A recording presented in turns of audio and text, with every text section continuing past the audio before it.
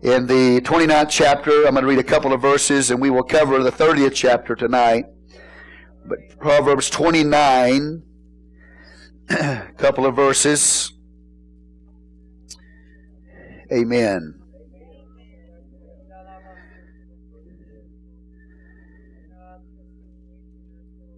Proverbs 29 and 1, He that being often reproved hardeneth his neck shall suddenly be destroyed, and that without remedy. Then verse 18, where there is no vision, and that's talking about a prophetic vision. Where there is no vision, say no vision. No vision. Or prophetic vision. The people perish, but he that keepeth the law, happy is he. Amen. Shows you the importance of having a vision. Praise God. Amen. Prophetic vision. Believe that. Okay, chapter 30, verse 1. You have the prophecy then given. Chapter 30, verse 1. The words of Agur, the son of Jacob, even the prophecy, say the prophecy. The man spake unto Ithael, even unto Ithael and Ukal. Okay? So there is a prophecy here. So we see where no vision is, there is, where no prophetic vision is, the people perish. But now we have the prophecy. Amen. That will help us. Okay? Verse 2, surely I am more brutish than any man, and have not the understanding of a man. Now I will not read all of these verses. I will cover them verse by verse. But go over, please, to verse 11 of chapter 30. There is a generation. Say a generation. So it is a specific generation. It's not a general statement. Okay, it is a specific generation. So it is the end time generation. The end time generation. So this prophecy then is for us. There is a generation that curseth their father and doth not bless their mother. There is a generation that are pure in their own eyes and yet not washed from their filthiness. There is a generation, oh how lofty are their eyes, and their eyelids are lifted up. There is a generation whose teeth are as swords, and their jaw teeth as knives, to devour the poor from off the earth, and the needy from among men. So we have the apathy of a generation here. Now we have the antidote given. Okay, right here, beginning with verse 15. The horseleech hath two daughters, crying, Give, give. That's interesting, isn't it? How can that be an antidote to apathy? The horseleech has two daughters, and these two daughters cry, Give, give. There are three things that are never satisfied. Yea, four things say not, It is enough. Now remember, this is prophetic. Okay? The grave, the barren womb, the earth that is not filled with water, and the fire that saith not, It is enough. That statement right there in those verses, verse 15 and 16, give you the remedy for what was said in verses 11 through 14 concerning a generation, an end-time generation that is going to be a generation that is very apathetic. And to be apathetic means there is a lack of a response, a lack of emotional response to the things of God. Apathy then is a spiritual problem that can get a hold of us in the end time. So again, this is a prophetic message to an end time church about not allowing ourselves to become what is described in those verses concerning that generation. So this word tonight is going to bless you. It is going to strengthen you. It's going to open your eyes. It's going to help you. The concern that I have right now in this season, okay, and I mean big. My wife will tell you big. My big concern is the apathy of the church. And I'm talking about this one. Okay? I'm not talking about any other church. I'm talking about this one. I'm talking about the lack of an emotional response spiritually to the things of God. Okay? And I'm not saying that this is the only church that goes through this, but I'm just telling you there's an end time church, a generation that's going to experience apathy. And so what God does is He steps in and He gives us the answer. So going back to what I was saying, my concern for this church is the apathy, the lack of emotional response that's getting a hold of us. Okay? Now, I've been battling with this since I got back. My wife will tell you that. I'm extremely disappointed. I'm discouraged. And I know I'm not supposed to. I know I'm not supposed to, but I'm going to just be honest with you. I'm disappointed and I'm discouraged until last night. When God gave me this word and showed this to me, it filled me with so much peace and strength and encouragement and direction. That's what we need. Without a vision, the people perish. If we don't have a prophetic revelation from God about the times that we're living in, we will perish. But when God comes and gives us revelation, He gives us strength and He gives us life and He gives us victory. Hallelujah. And we have the ability to change the apathy because He's given us the answer. Okay? Now, I know I'm not supposed to talk to you like that, but I'm just going to be real with you. Okay? So, but God is faithful. God gives us a prophetic word the last days of what we need to hear. So I'm going to tell you, every one of you tonight, the word that I'm going to preach to you is a word right now for this season. It's a word for you. It's a word for everybody in this house. Okay? Okay? Say, praise the Lord. It's going to encourage you. It's going to strengthen you. It's hopefully rekindle the fire that's in you.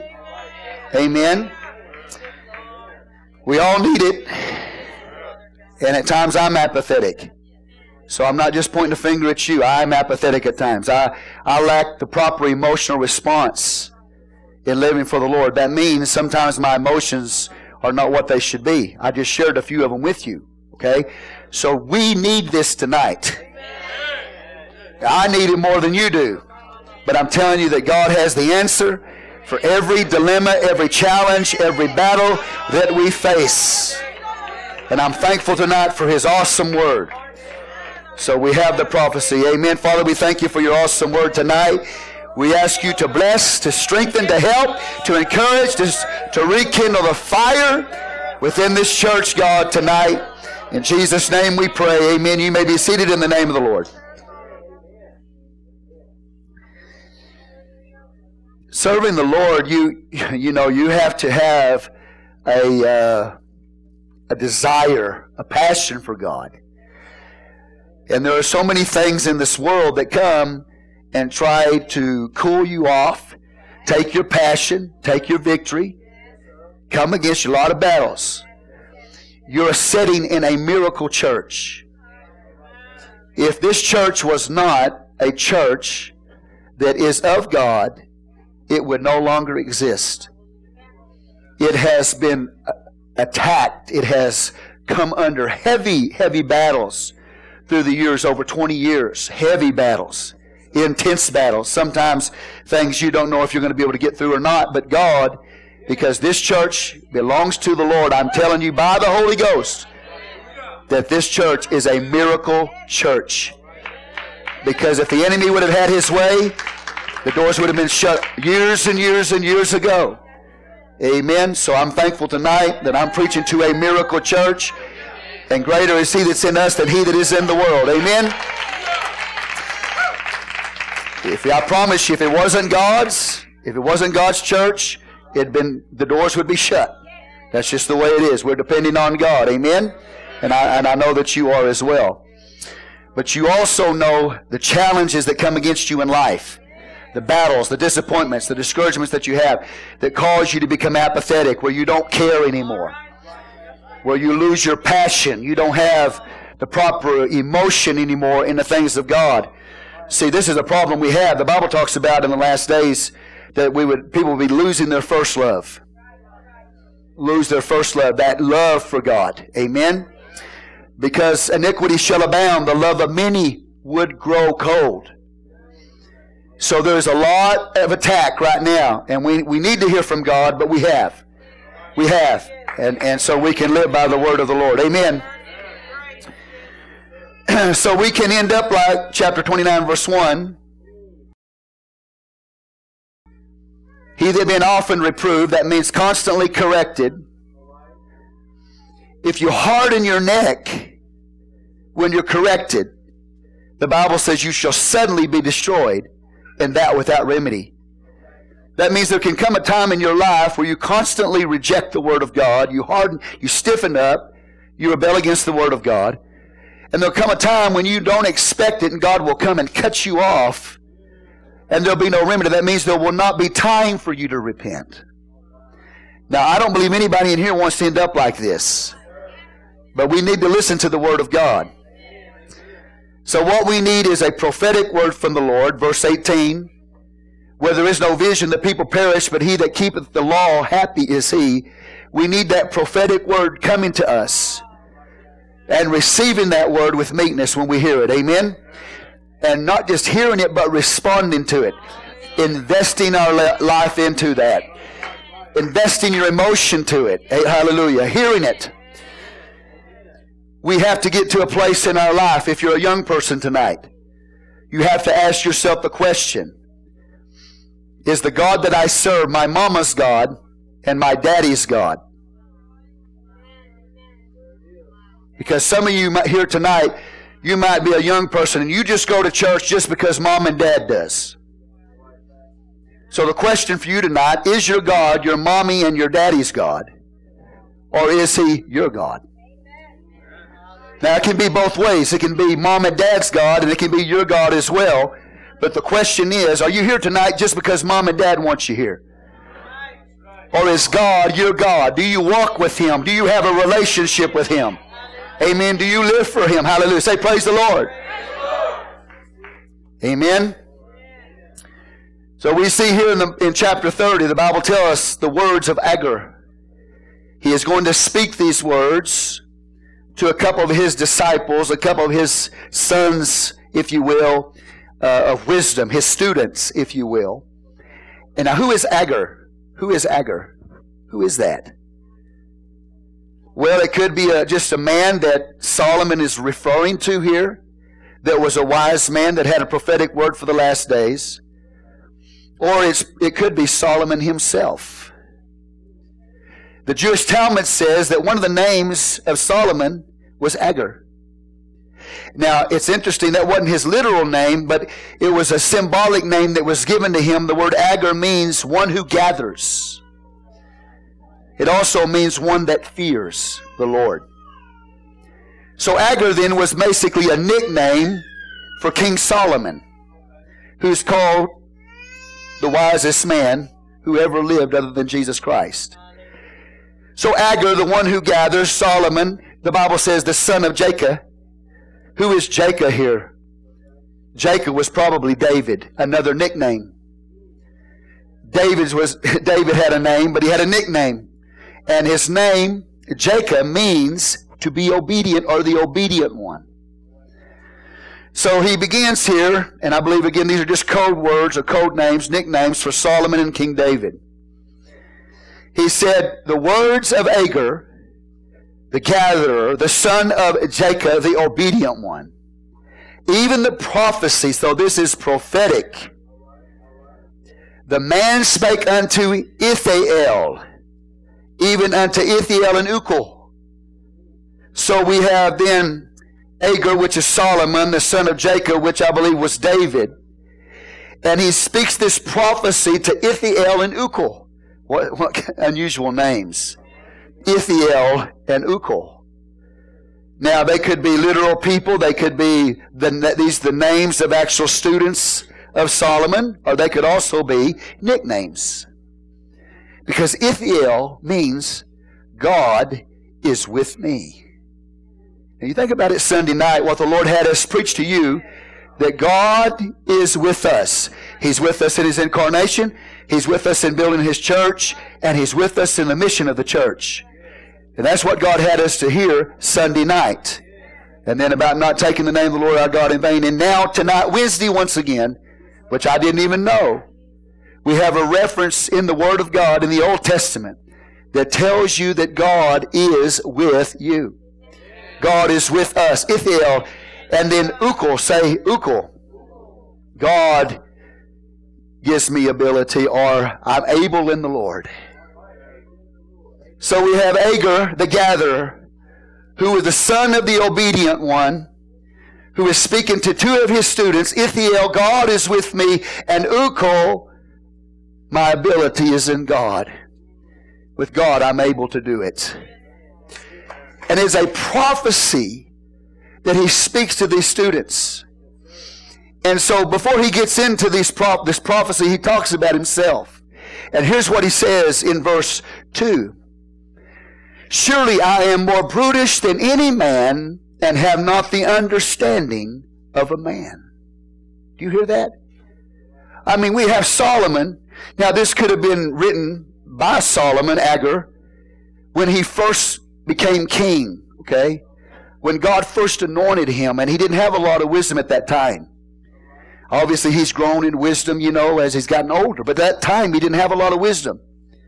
But I don't know when it was written, but to say, at the very least, he's humble at this point.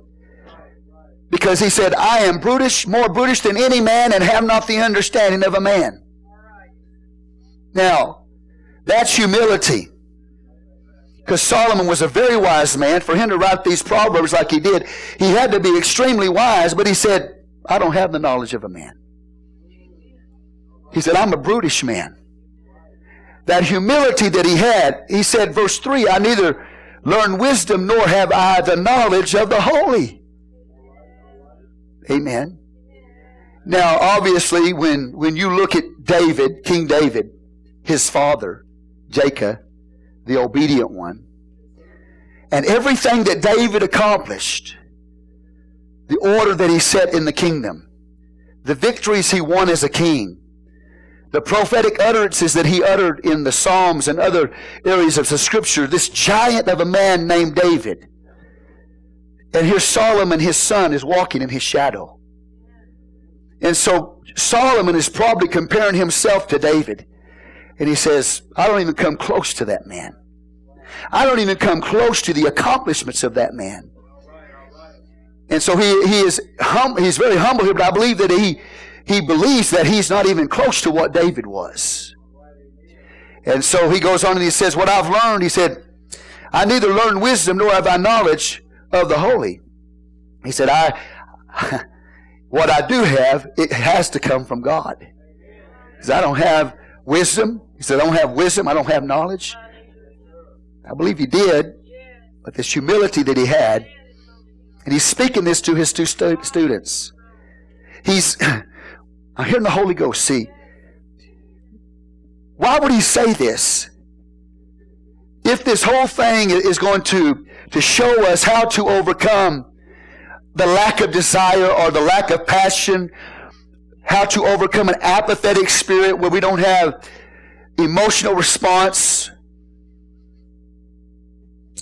to the spiritual things of God, would it not be proper for him to start talking about his need? How he looks at himself and has a desire to be more than what he was. In his estimation of himself, he says, I don't have wisdom. I haven't learned wisdom. I don't have the knowledge of the holy. I'm the most brutish man there is. That to me sounds like a man who is humbling himself before God and has a passion to be more than what he is.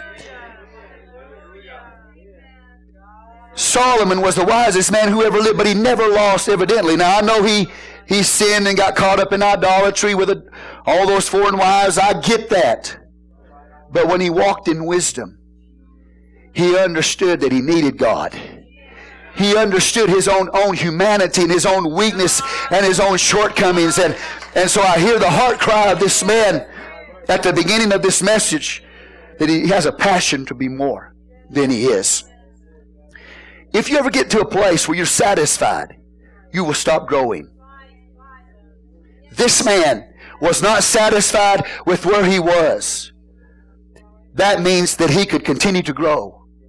Anybody dissatisfied where they are, they will not continue to grow. They won't continue in their education. They won't continue in the knowledge of the Word of God. They won't continue seeking God because they feel like they've arrived. But David said, I will not be satisfied until I awake in His likeness.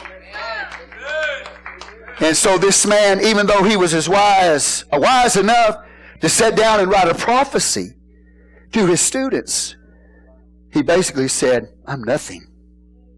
I don't know anything. What I do know comes from God. He had a passion for God. He never allowed himself to become apathetic and ho-hum like this and bored with the things of God. Verse 4, he begins to talk about how great God is.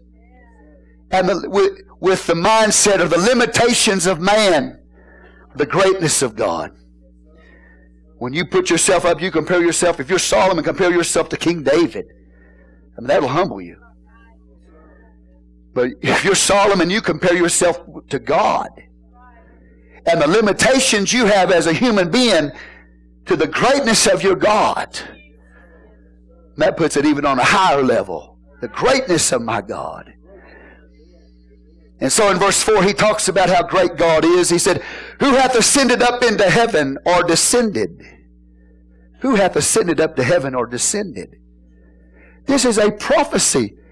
It has to be a prophecy because when did God as a spirit, the eternal spirit that's everywhere present, that knows everything and that has all power, when did God, the eternal spirit that's everywhere, ever ascend or descend?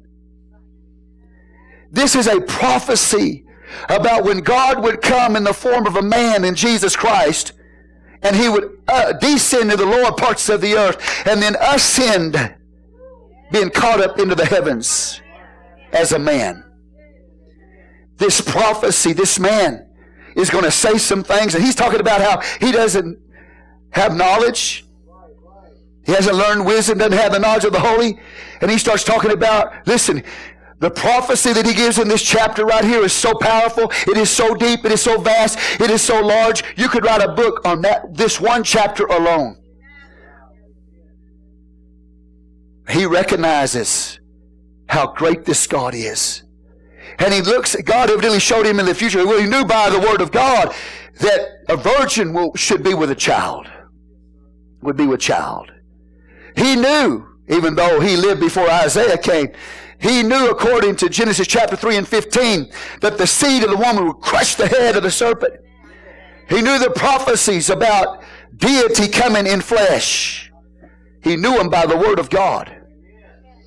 Somehow he realized that when God comes in flesh, that He would descend and He would ascend. And that's exactly what Jesus Christ did. And then he goes on and he said, who hath gathered the wind in his fist? God is so powerful and so great that He can gather the wind, this symbolic language, in His fist. That means that God can control the wind. He can tell the wind what direction to go. He can tell how powerful it's going to be. He controls the speed of the wind. He controls the direction of the wind. He controls where the wind's going to go and where it's not going to go. When Jonah ran from God, the Bible says God sent a wind. God knew exactly where Jonah was, and because He has the wind in His fist, He hurled the wind on the boat of Jonah and caused the storm to come. That's the kind of God that we serve. You can catch a plane and you can fly through the wind. You can fly even through a hurricane sometime. You find the right area, but you can't control the wind. But God controls the wind. He tells what direction to go. He tells it where to go. As we already told you, we were in Taiwan. They prayed before we got there, and the hurricane shifted and went a total different direction from the mainland. It was a super hurricane, and it changed directions. Amen? Then we got ready to come home. Another super typhoon was coming. They prayed again, and it went a different direction. Why? Because they know that God has the wind in His fist. He controls the wind. Hallelujah. the direction of it, the power of it. He's in charge of the wind. What an awesome God, who hath bound the waters in a garment. That one statement right there is a message in and of itself. And I won't get into that because I'm going another direction tonight. But He's bound the waters in a garment. You think about the waves of the sea, the waves of the ocean that come in with so much power. And again, pardon the reference, personal reference, but we were in Taiwan, we went to see the ocean.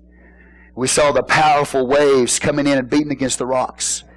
And they had these huge, huge man-made rocks. I mean, they're about this tall, massive rocks to keep the water from getting inland. In case a big old flood comes and the waves begin to beat against the shore, they have these big, massive rocks to try to control the waters. But the Bible tells us that God, He takes the waters and puts them in a garment. He's in control of the waves of the sea. He's in control. And I'm telling you, talk about powerful waves of the sea coming in and out. God, your God, my God, controls the waves of the sea. He's in charge of the waters. Like somebody would take a garment and say you got water flooding over into a boat. And somebody throws a garment down like a mop of some kind and gathers that water up in that garment. If a man can do that, the Bible says God is like that. He controls the waves of the sea. He controls like the waters in a garment. There's a lot more to this, and I'm not going to get to that. But Jesus was the living water that came in flesh. He put it in garment. You are garments that have water in it to give to each other. God has that power to control the waters. Who hath established all the ends of the earth? What is His name? He established the ends of the earth. When Solomon wrote this prophecy to his two students, he knew about Assyria. He knew about distant nations, that we have recorded in the Bible. But he didn't know nothing about where the United States of America is. He didn't know about that. He didn't realize how vast this globe was, how large this globe was. Today, man has the ability to tell you how big the globe is, the circumference of the globe. We have that ability now. We have so much ability and knowledge and things like that. Now we're looking into the skies, into the heavens, and trying to figure out the heavens now. But in that day, they didn't have that kind of knowledge about the size of the globe. The Bible says, this writer showing us the ability of God, that God knows, He has a knowledge of this globe. He knew about distant lands that Solomon never heard of before. He knew all about it. That's the greatness of your God, the omniscience of your God. Hallelujah!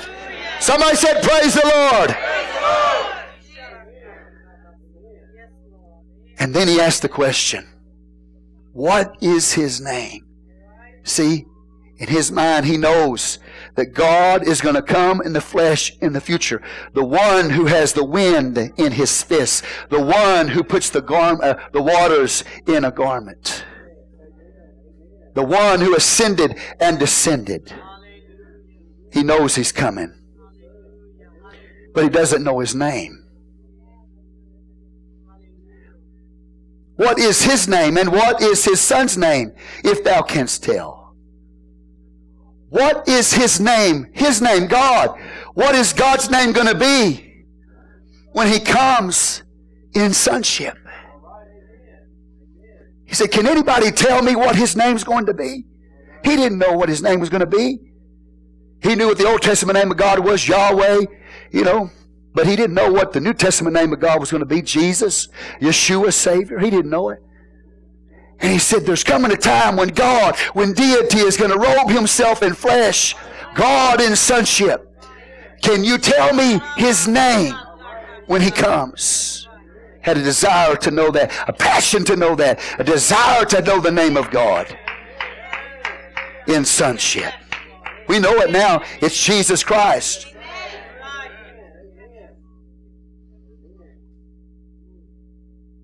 And then he goes on in verse 5 and he talks about the Word of God. Every word of God is pure. He is a shield unto them that put their trust in Him. Every word of God is pure. It's pure. It doesn't have anything impure in it. It doesn't have anything unholy in it. It records unholy acts.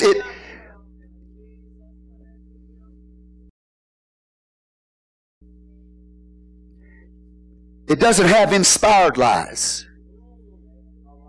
But it has recorded, inspired recording of those lies.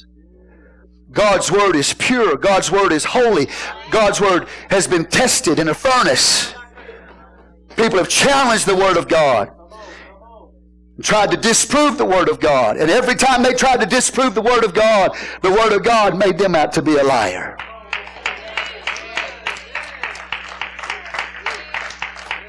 If you put your trust in God, His Word, this great God, the Bible said He will protect you because it's like a shield. Verse 6, add thou not unto His Word, lest He reprove thee, and thou be found a liar. You don't add to the Word of God. You don't take away from the Word of God. The book of Revelation talks about that. If you add to the Word of God, the plagues of the book of Revelation will be added to you. If you take away from the Word of God, your name will be taken out of the Lamb's book of life. You can do that in preaching and teaching. Adding to or taking away from the Word of God. Very serious. God says He will reprove us if we do. And thou be found a liar. Then verse 7. 2 things have I required of thee, deny me them not before I die. See, he was concerned that something would get a hold of his heart. Something would get a hold of his love for God. Something would replace his relationship. Something would replace, if you will, his passion for God, his relationship with God. And he said, before I die, he said, I've got a request. Now, if you were going to make a request before you died, what would they be? What would you ask for? If you had the opportunity to ask and somebody would do something for you, what would you ask for your family? Would you ask for more cars for your family, more money for your family, bigger houses for your family? If it was time for you to die, what would be your request? Solomon says this, 2 things have I required of thee, deny me them not before I die. Remove far from me vanity. First thing, vanity. He's going to talk about the 2 things, the 2 major sins in a person's life that can cause you to lose your relationship with God. That can cause you to be like the generation that he's about to teach you about. The first one is vanity. Vanity, vain. It's not just women that have a problem with vanity. Solomon says, I don't want vanity to come in my life. I don't want the spirit of vanity to get a hold of me. Amen? Amen. Vanity, man, it controls people in the world. They are so vain. Empty things. Empty things in life. Empty pursuits in life that replace God. Vanities in the Word of God in the Old Testament speak of idolatry.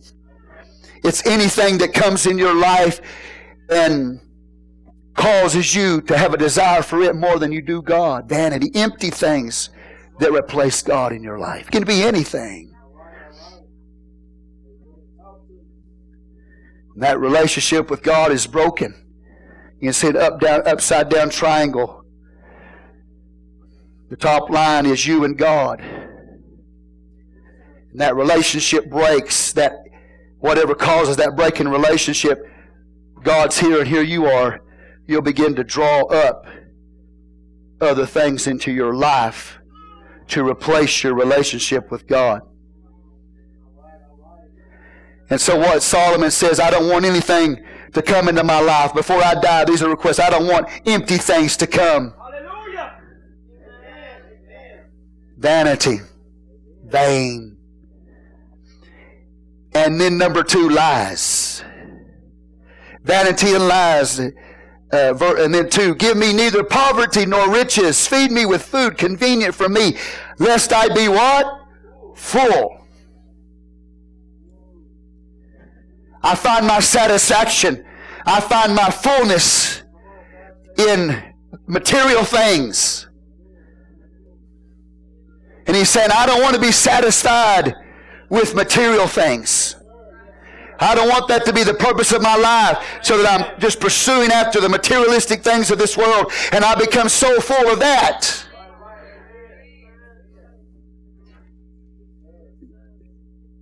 And he says, if I become full and I deny you,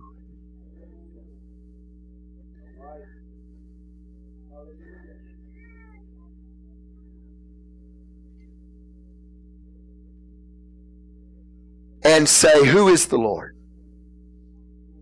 Brother, you come up. Tim, you come up here if you like. Who is the Lord? Got so much, man. I don't need God anymore. I don't have a passion for God anymore. He doesn't excite me anymore. The things of the world, man, that's what satisfies me.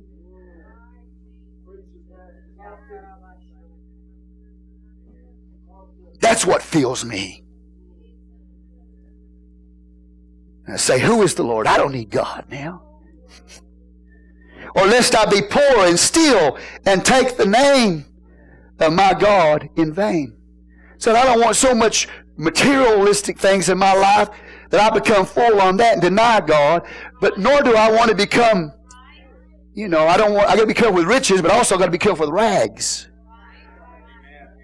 Because if I don't have money, amen, to meet my needs. Can you see this great man Solomon? He never knew a day of being poor. He was in the palace, man. He had everything he wanted. He had wealth. He had money. You understand what I'm telling you? He never knew what it was like to be poor. He never knew what it was like to be without. But he said, I don't want to get to a place. You see, I'm a king. I don't want to get to a place where you see me standing on the street corner with a beggar's cup in my hand. See, we have to be careful that we don't have so much that those material things in our life, man, they're what satisfies us. That's what for. And then we come to the house of God. We don't have time for God. We're not excited about God anymore because we're so consumed with the material things of this world. And that can cause you to deny God. And then we become so poor. Say, God, don't let me become so poor that they see me standing on the street corners with a cup in my hand begging for money. Can you imagine seeing King Solomon? Affluent King Solomon had everything he ever wanted, standing on a street corner with a cup in his hand begging. He said, God, don't let me get to that place in my life where I got to beg and I just have rags and I don't have my needs and I get so bitter and so angry with you that I curse you. Riches can cause you to deny Him. But poverty is one of the things that cause people to curse God. You say, I would never do that. Oh, really? How do you respond if you got a full bank account? Are you still the same? You still love God like you always have? You still pray like you always prayed? You still worship God? You would still respond to the Word of God like you always have when you got a full bank account? Maybe not, because you don't need Him. You got a full bank.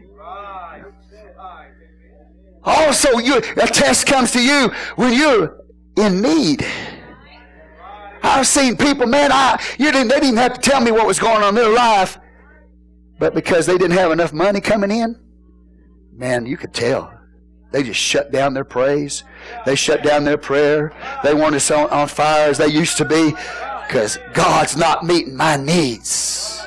And they get bitter and angry toward God.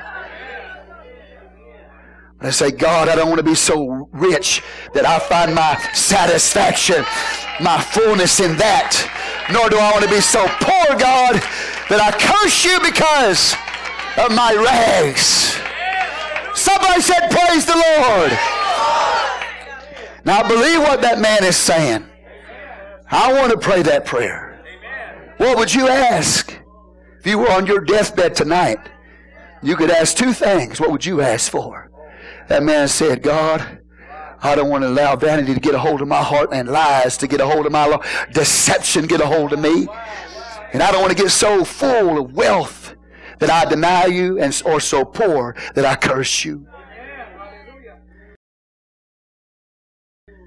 See, ultimately what he's saying, I want my passion to be in the right place. I can't let anything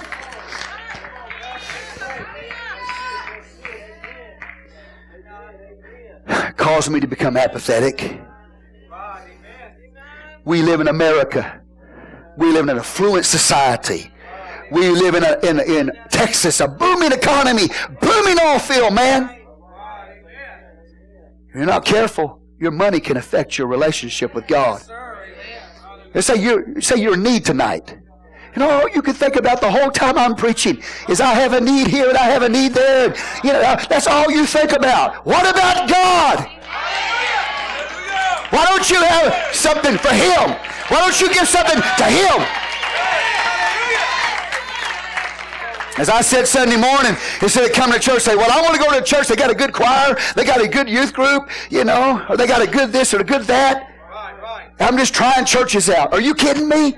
You don't try churches out. You pray. You find out where God wants you to be. And you stay there. You stay there. It doesn't matter if you suffer or not. You say, God, if it means me to suffer, you put me here. I'm going to stay here. I'm going to serve you to the end. I have seen it with my own eyes. I've seen people come to church and had nothing. Couldn't get along if they wanted to. They started living for God and they started going up the ladder and started getting blessed financially. And then they let pride get a hold of their hearts. You couldn't tell them anything. You get to a place where you deny God because of your affluence. And I've also seen some people who at times in their life were like poor rags, man, and they let that affect their walk with God as well. You should be on fire for God if you have or you don't have. You should have a passion, a fire, a relationship with God that is not conditional based on your bank account. If it is conditional, that means that your God is money. And your God is not money. I like what Donald J. Trump says. He said, government is not our God. He said, we don't worship government. We worship God. Government is not going to fix all the problems. An economic system is not going to fix your problems. Are you hear what I'm telling you? Politics, economics, religion's not going to fix your problems. Only God can do that. We don't worship any of that. We worship God, and we've got a passion for God. We respond to Him. We respond to His Word. We respond to a move of His Spirit. That's what we respond to, not what we see economically. We need to pray, though. That's what I've said before, and I don't know who recently I was talking to, but I said, you know, they were going through something. And I said, I don't know what it's going to take for me to get to heaven. Right. Amen. And I meant that when I said that. That wasn't just loose talk. I don't know what it's going to take for me to get to heaven. I don't know what God's going to have to come and take out of my life that I worship as a God.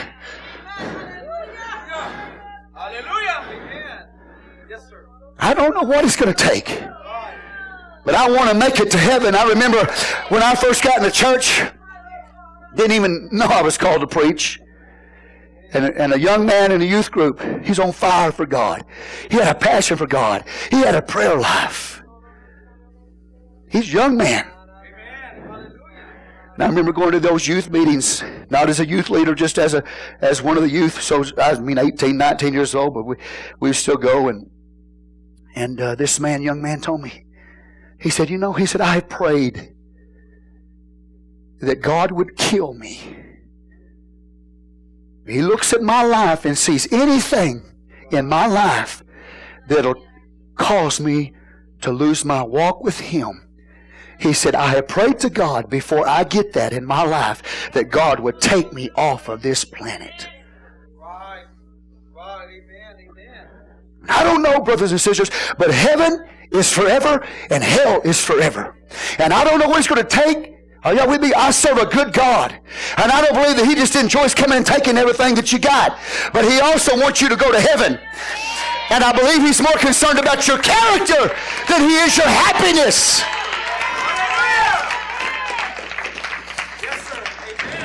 He's more concerned about your relationship with Him than He is what kind of car you drive, or how much money you got in the bank, or what your status is at the job.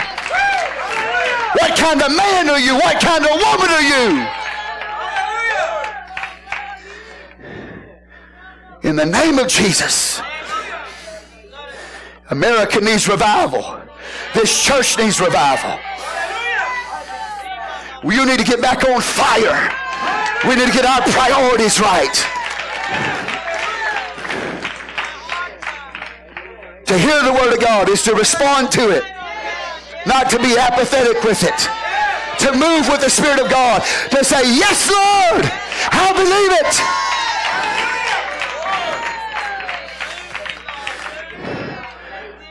It's not about how I feel. It's about God. But I want to tell you something, man. If you keep on praising, you keep on worshiping, eventually you'll start feeling right. You might not feel right when you first got here, but if you get aligned with God, you get in a right relationship with God, you get your passion with God, you get your worship back, I promise you, before you leave, you're going to feel all right then.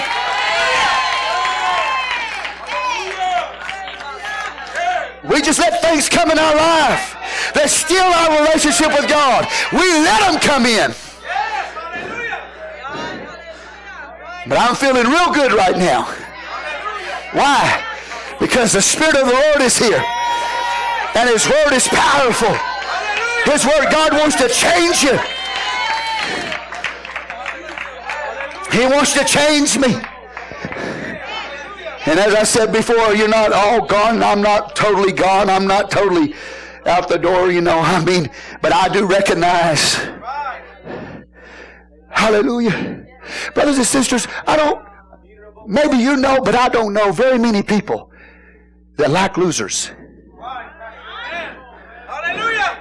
Most everybody I know likes winners. How many of y'all like winners? Well, I for sure want to win for God. I don't know anybody that, well, I like that team because they're a loser. No, you're just faithful to them anyway. Right? Nobody likes a loser. Hallelujah. This church needs to be a winner. You need to be a winner for God. This church needs to be a winner for God. We don't need to be a part of a losing thing. We need to be a part of a winning thing. And you got to be a part of it. You got to get into this. You got to make it victorious. You got to make it a winner. You got to make yourself a winner. These things that come in our lives, it gets the best of us before we know it, man. Apathetic. I don't care. No emotion, just stoic. Can't let that spirit get a hold of us. Not if we're going to be a winner. Everybody goes through something. Everybody fights battles. Everybody experiences loss. Everybody experiences disappointment. But you got to keep fighting. Stay passionate for God. How many of y'all like a winner? I do too. I said I do too. You think as your pastor that I'm going to settle for you not being a winner? You better make up. I'm going to tell you something right now. You don't have a pastor like that. I'm not going to just settle for you being lukewarm and carnal and half backslid. That's not the kind of pastor you've got. I want to be a winner. And I want you to be a winner. And God wants you to be a winner. But you're going to have to play the game. You're going to have to fight the fight. You're going to have to run the race. Amen. I was listening to an individual talking the other day on pastoral ethics. I'm really trying to be a better pastor. I'm trying to learn. I'm studying different things, courses to help me be a better counselor and a better, based on the Word of God, a better pastor. And this man was talking about pastoral ethics, and here's what he said. He said, back in his early years, he was on a basketball team. How many of y'all like basketball? He was on a basketball team. He had height, and he was pretty good.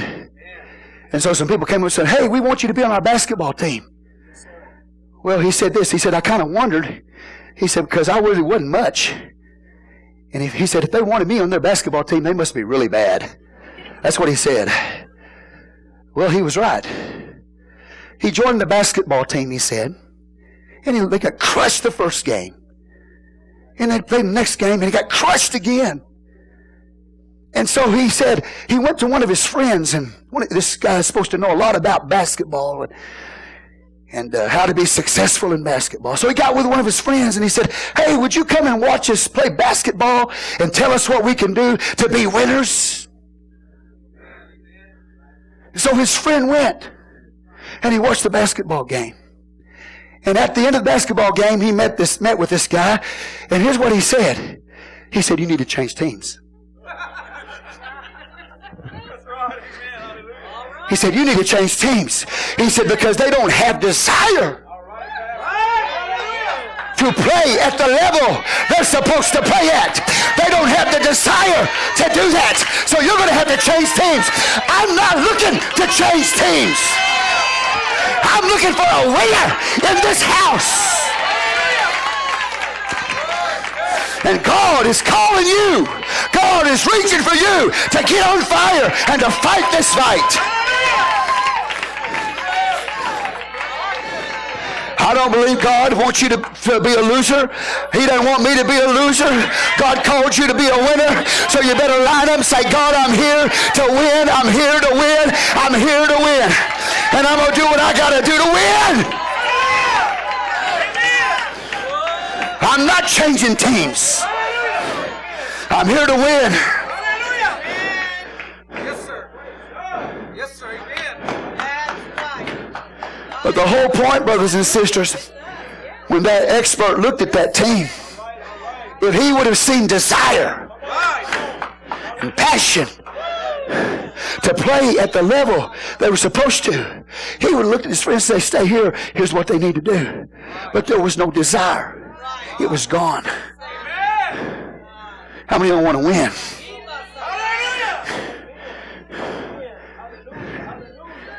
You got to have a desire. And Solomon's talking about these things that can come and rob you of that desire. Ask yourself tonight. I'm not going to ask you, are you still on fire tonight? You got a passion for God? Are you full of the Holy Ghost?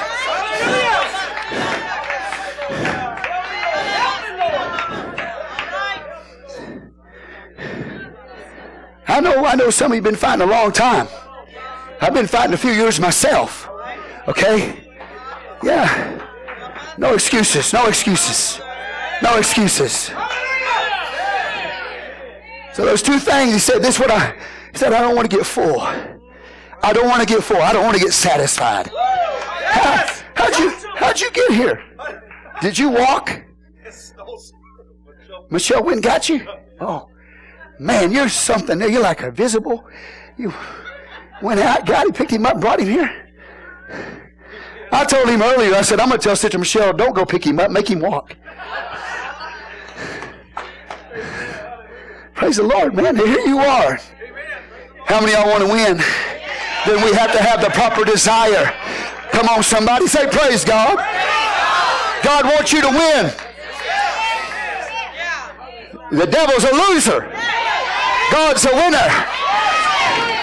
You want to be a loser, you join the devil's team. You want to be a winner, get on God's team.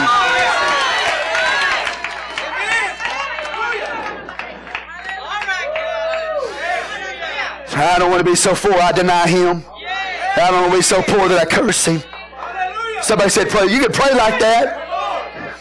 But I don't know what it's going to take for God to get me to heaven. If the righteous scarcely be saved, where shall the sinner and the ungodly appear? Peter said, what did he say? He said, if it takes the disciplined act of God, if God's got to spank his kids to prepare them for heaven, what's he going to do with the world that have rejected him? God will get on our case sometime. God will spank us. Why? Because he wants you to be in heaven. He wants me to be in heaven. Say, praise the Lord. I told you, God gave us a prophetic answer today in his word. He goes on and says, accuse not a servant unto his master, lest he curse thee, and thou be found guilty. Watch out accusations. You know, I could spend a little time on that, but I don't. Just watch out accusations. Watch out accusing. Amen. Verse 11. Here we go. There's a generation that curseth their father and doth not bless their mother. There is a specific generation Jesus talked about in the Gospel of Matthew chapter 24. An end-time generation. A generation that would be in the world before he comes back. And so this, if you'll notice, it says there is a generation. It is a specific generation that he's speaking to prophetically. It is the end-time church that he's speaking to. And he says to that church, here's what it's going to be like. You're going to have here, that generation is going to curse their father and doth not bless their mother.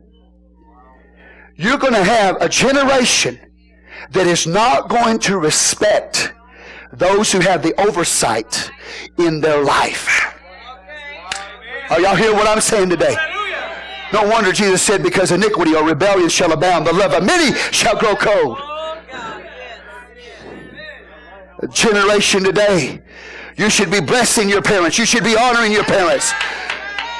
You shouldn't be disrespecting them. But Jesus said there'd be a generation like that. You know.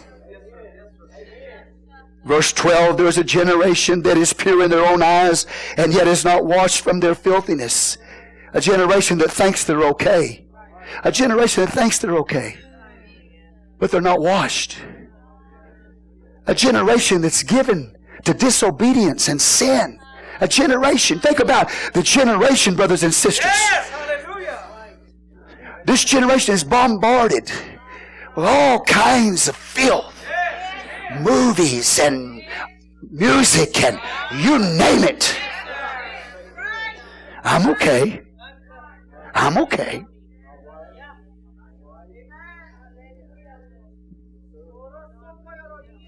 People going against the Word of God, man. And still, I'm okay. You understand? That generation that we're in right now thinks they're okay, but God said you're filthy.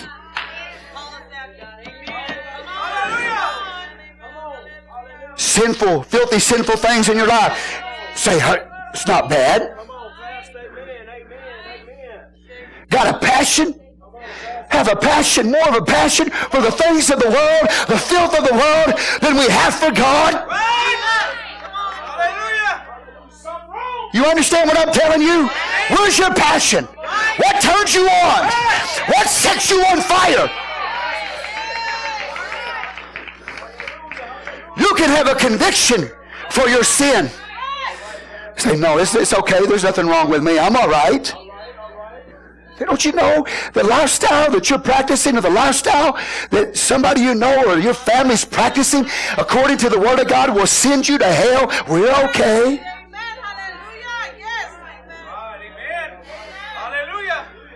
Total disrespect. Verse 1. Total disrespect for authority. Fathers and mothers. think they're okay when they're filthy. Verse 13, there's a generation. Oh, how lofty are their eyes, and their eyelids are lifted up. Generation so full of pride. See, their eyelids lifted up, their eyes lifted. What does that mean? They're walking around self-righteous. Their righteousness is not based on the Word of God. It's not based on God, what He says. It's based on what they think. I'm righteous. Stop judging me. Don't judge me. Are y'all with me here today? Verse 14. There's a generation whose teeth are swords. A generation that will cut you to pieces with their mouth. A generation that speaks evil, that slanders, that gossips, that speaks lies with their mouth. Are you hearing me today? He said their speech, it's like a sword, man. It'll cut you to pieces. Evil talk, bad talk. Their jaw teeth are knives to devour the poor from off the earth, the needy from among men. You think about it right now, brothers and sisters. The amount of people who join gangs, man. Violent gangs. Destructive gangs. What you need to do is get a passion for God and join the church of the living God and fight the good fight of faith. So what we see, we look at this, is we see people that are governed by very little commitment.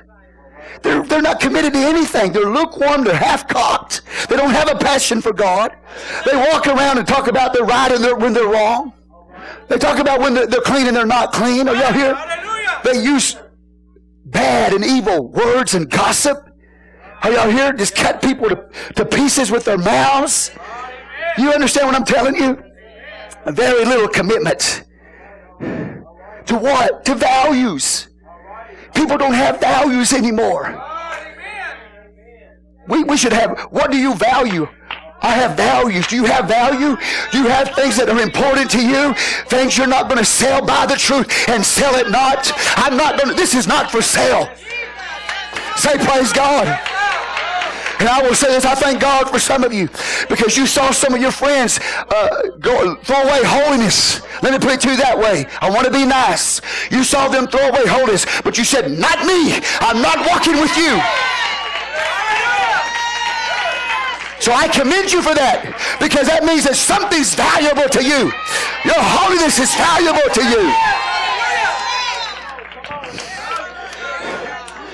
But a generation with no honor won't even honor the mother and the father. A generation with no honor.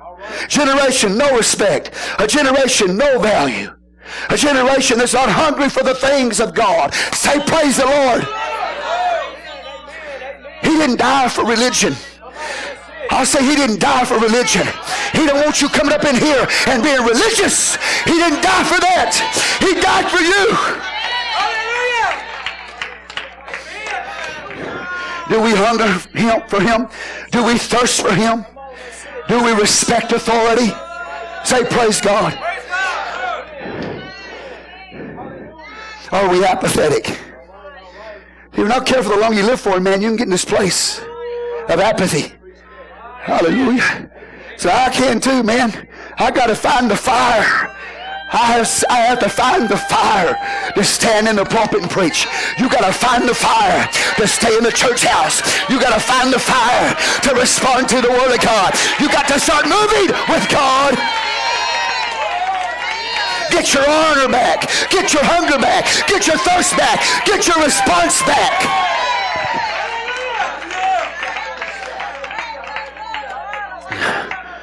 Pride will get the best of us. But here's the good news. He talks about his apathetic generation. No commitment, no value, no honor, no desire. Then he does something really awesome. He gives you an antidote. And I can preach it. I can preach it both ways. I can preach it a negative way because the grave is not a good place. Are you here? And a horse leech is not a good thing. So I can preach it on the negative side, but I'm going to preach it in this context. that he just got through telling you about a generation, and that's the generation you're living in right now. That's right. And maybe what he just said tonight was you. Maybe what he just said prophetically is me. But then he says, here's the antidote for apathy. Here's what you need. If this prophetic word needs to be heard by you, here's the answer. How many of y'all want an antidote for your sickness? God gave us an antidote for our apathy. I told Christina last night when I saw that, I said, God just told me, God gave me a message to preach to this church. Hallelujah! An antidote for your apathy.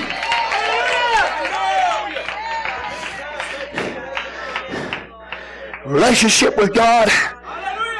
So what do I do? Well, verse 15, the horse leech has 2 daughters. And then he talks about 4 unsatisfied things. He's going to tell you, don't get satisfied. Don't ever get satisfied. Here's the antidote for apathy. The horse leech had 2 daughters crying, give, give. The horse leech, you know what the horse leech is? You know, we're moving up in this time of the year right now. Lord God have mercy on you if you celebrate Halloween. But I'm not preaching a message on Halloween tonight. Amen. But you know what? Jacinius, one of the greatest Hebrew scholars, as far as interpreting words, said that this word horse leech can be interpreted as vampire. So you talk about the time we're living in right now? Vampires? I'm preaching you about a vampire. Hallelujah. But let's don't preach about the vampire. That's what he said. What does a vampire do? Suck. What does a vampire do? Suck blood. Amen. Who is a vampire? Somebody that gets up in the nighttime out of their coffin who committed suicide. Yeah. They killed themselves. Amen. Or they're a murderer of people. Right. So they put them in the coffin, they get up at night and they go searching, looking around to find people to suck their blood out of their bodies. And the vampire can't get enough blood. They'll go from one victim to another victim to another victim. But let me just leave it in the King James vernacular, the horse leech. The horse leech, Adele, you seen the leeches over there in Zambia? Any? No? Okay. I mean, praise God. Leeches get on your skin, man. They just suck blood, right? And so what he's saying is this: if you want to be victorious over this apathetic spirit, then you have to be like the horse leech. And the horse leech has 2 daughters. And they cry, give, give. That means when you come in the presence of God, you say, give me more, God. Give me more, God. Not money, you. I want more of you, God. I want more of your word, God. Give me, give me, give me, give me. And a horse leech, when a horse leech gets on a horse, gets up in its nostrils and locks down in its nostrils, and it climbs up in its ear, up in its nose, and it creates an obstruction with the blood up in there. You understand what I'm saying? What I'm trying to tell you, a horse leech won't let go. And this is the attitude. He's showing you this is the attitude that you and I have to have in serving God. I won't let go of you, God. I'm going to be like a horse leech. I will not let you go. And I'll say, God, give me, give me, give me. I'm not satisfied. Give me more. Somebody said, praise the Lord. I feel God in this house. How many got the attitude of a horse leech? I'm not going to let him go. I'm going to say, give me more, give me more, give me more, give me more.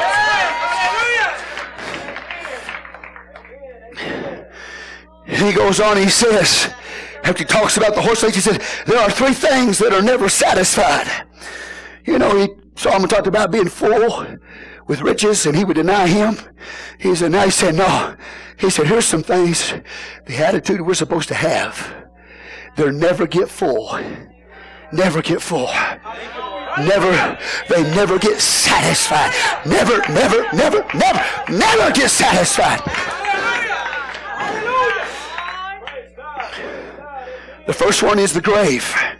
The grave never gets satisfied.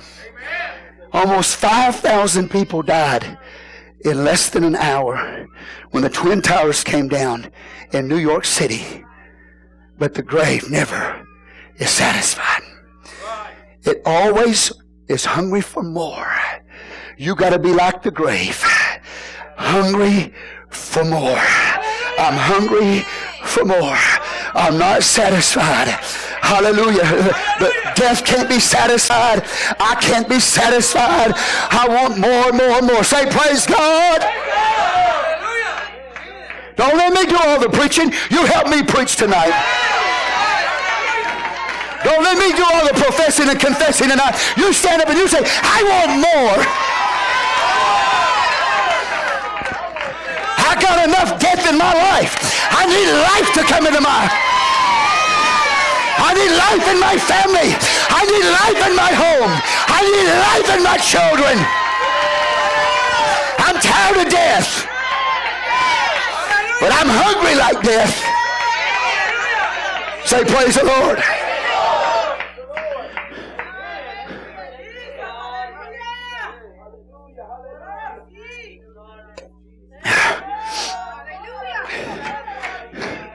One place the Bible says the grave opens its mouth without measure. This is the attitude that we're supposed to have. I'm going to open my mouth without measure. I'm going to be like blind Bartimaeus. I've got a need tonight, and I've got to get his attention tonight. He's going to walk by me tonight unless I get his attention. So I'm going to say, Jesus, thou son of David, have mercy on me. And the Bible said Jesus stopped in his tracks and went and healed Bartimaeus of his blindness. But you got to open your mouth like a blind Bartimaeus and get God's attention.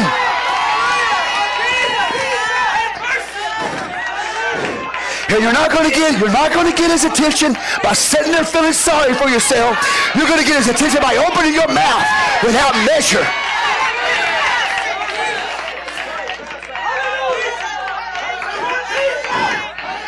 Like the church of Laodicea, we're blind.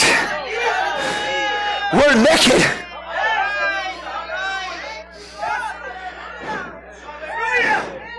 And sometimes we say we have need of nothing. Bartimaeus was blind and he was naked. All he had was the coat that the Roman government gave to him for beggars, to give him a license to beg. He threw that beggar's coat off. I don't want what the Roman government gives me to beg. Jesus, thou son of David, have mercy on me. I know I'm blind. I know I'm naked. I know I'm rich and increased with goods. But Jesus, thou son of David, have mercy on me. Have mercy on this church. We know we're blind. We know we're naked. We know we're increased with goods.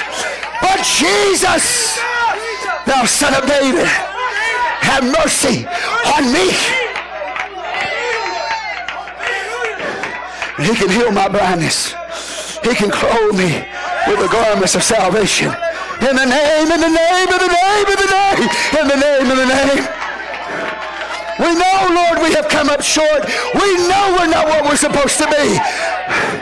But like the grave, we open our mouth without measure. Give the Lord a hand clap of praise.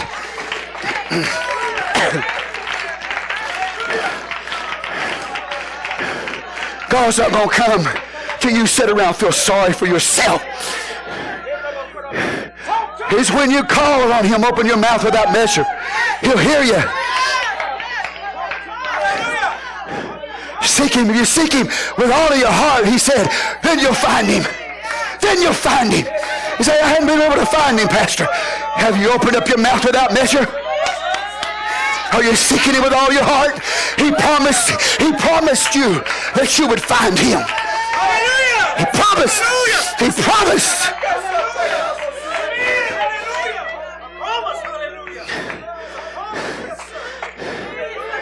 The grave. Then he says, the attitude we should have. The barren wound. The barren wound. We have three natural things. We have the grave. We have fire. Amen. And we have water. That's going to be talked about here today. Three natural things. But right now he's talking about an unnatural thing. It's not natural for a woman to be barren. But the most desperate of all the three, more desperate than the grave, more desperate than fire, and more desperate than water that can't be satisfied, is a barren womb. Because it's not natural. When a woman wants a child and she can't have a child, there's nothing more desperate than that. Are y'all here with me today? And so what did Rachel say? Rachel, who was barren, said, "Give me children, lest I die." And God stepped in. Are y'all here? And gave Rachel. Are y'all with me here? Give God some praise. Children. Sarah was barren. But God miraculously gave her a son. Hannah was barren. But God gave her a prophet. God brought a son out of the barren ground, or the barren earth. When he made Adam, God can take the barren earth and make a son. When God gets ready to bless the earth with revival, he'll reach down and touch Elizabeth, who was barren, and give Elizabeth a John the Baptist. Because you see, God loves people that have an attitude of a barren womb. Said, "God, give me children, lest I die. Lord Jesus, we need revival. Give me a John the Baptist." Are y'all with me here today? Give God some praise. Sarah was given a promise, but she didn't have a son, and God supernaturally gave her a son. You know what God is saying? This is amazing to me. But tonight you might be withered like the withered womb. The womb that cannot produce. And I don't know if you've ever been in that place before in your life, where you feel like a withered womb that can't produce. But God says, those are the kind of people that I can change. God wants to change a Hannah and give her a son, a prophet. God wants to change Elizabeth and give her revival through a John the Baptist. Are y'all with me? God is a powerful God who can do these things. If I have a passion for him, like a barren woman, and cry out to God, "God, you see I'm withered. I feel like a womb I can't produce anymore. Just dead. God, but I know one thing. The desperate call will get your attention. And Lord, you're able to change me. Change me and cause me to produce." Let me tell you this. When God gets ready to bring a prophet into a barren world, he brings it out of a barren womb. Because God doesn't want you to get the glory. He doesn't want me to get the glory. He gets the glory. Are you like a woman tonight? Tonight, I'm not talking generally. I'm like a woman tonight. They're saying, "Give me children or I'm going to die." Somebody said amen. Praise the Lord. There's nothing more desperate than a barren woman. That's the attitude you should have when you come to church. I've got to have that attitude when I come to church. I'm desperate. I'm desperate. I'm desperate. I'm desperate. The other things he talks about, the other two things he talks about here, he says this.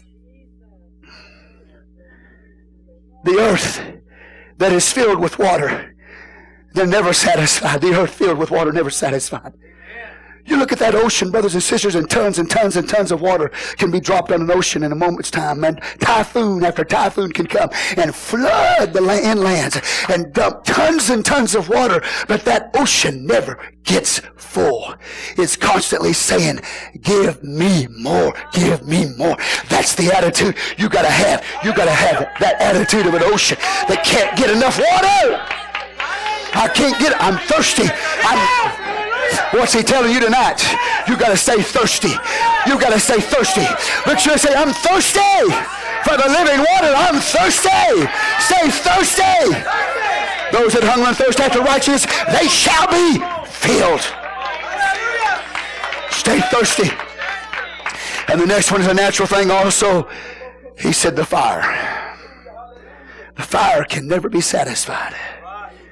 I mean, you know tonight the fires of hell are not satisfied. The fires of hell tonight are not satisfied. You can't satisfy the fires of hell. There's never a time when hell says, I'm too full. You can't come in here. There's never a time when hell will say to anybody, says, take your cell phone and call home and get out of here. There are no cell phones in hell. There are no, are y'all with me here today? Collect calls in hell. You get there, you can't get out. And hell can't be filled up. They're not going to say, if you go there, they're not going to meet you at the door and say, you know what, we're too full, you can't come in here. They're going to say, come on in here, because we can't get enough. You got to have a passion for like fire in your bones, praise God. You got to have a passion. Hell's got a passion to take you down. Hell's got a passion to pull you down. You got to have a passion to get back up. God pull you up, you got to get back up. Hell's not satisfied until hell comes and takes me. Hell comes and takes every one of you. Every one of us. Hell wants to take every one of us. It's not satisfied. Not satisfied till he gets Pastor Jerry Carter. He's not satisfied till he gets Timothy Contreras. He's not satisfied. Hell's not satisfied till hell gets you, man. So you got to have something on the inside of you that's not satisfied like fire. You take a log and you throw a log on a fire, and that fire will burn it up. You throw another log on the fire, it'll burn it up. You throw another log, it never is satisfied. Praise God. This is the attitude you got to have. You got to have the attitude of the horse leech that says, I'm not going to let go. Give me, give me. You got to have the attitude. Are y'all with me here today? Of the grave that says, I want more. You got to have the attitude of a barren woman that is desperate. Are y'all with me here today? You got to have the attitude of water, of land that can't be satisfied. I'm thirsty for more fire. The attitude of fire.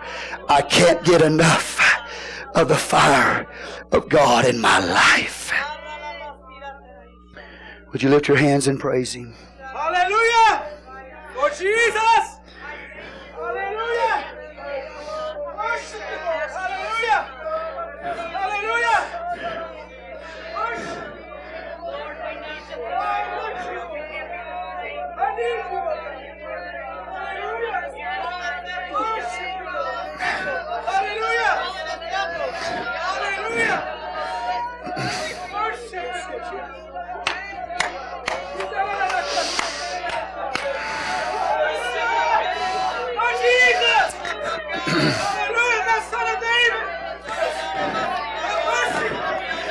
The hungrier you are, the more you'll get fed.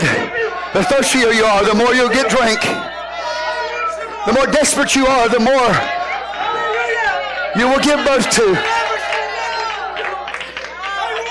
The more you cry, give, give, the more you'll receive.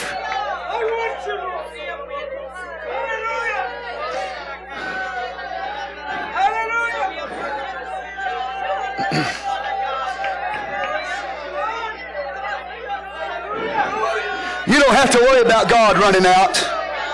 He doesn't run out of blessing. He doesn't run out of spirit. He doesn't run out of love. He doesn't run out of mercy. He doesn't run out of power. How much you want of God? How much you want of Him tonight? How much you want of Him tonight? Come on, come on, come on. How much you want of Him? How many want Him with everything you got? Come on, come on, come on, come on. Desire.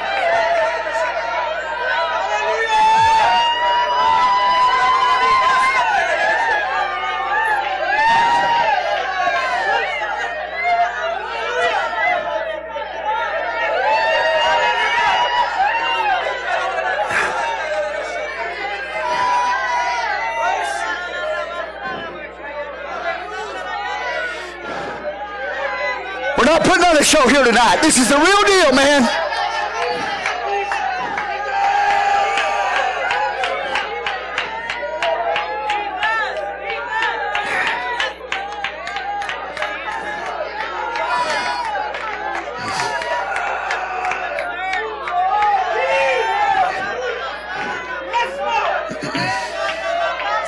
Yeah.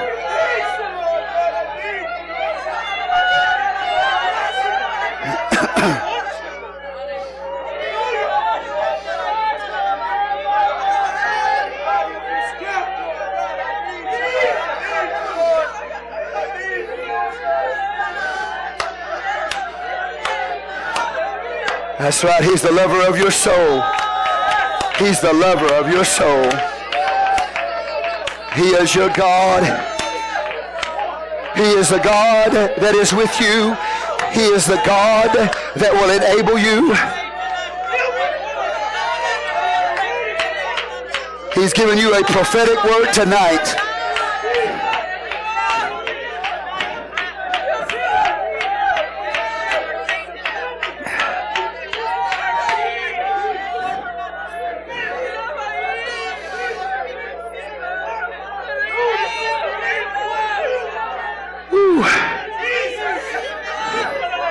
See, brothers and sisters, let me say this to you. When I began the message tonight, I told you how disappointed I am and how discouraged I am. But let me just let you know, that's a good thing. Because that means I'm not satisfied. I'm not satisfied. And you shouldn't be either. And you're not. And you're not. And you're not. Hallelujah. Hallelujah. Hallelujah. Hallelujah.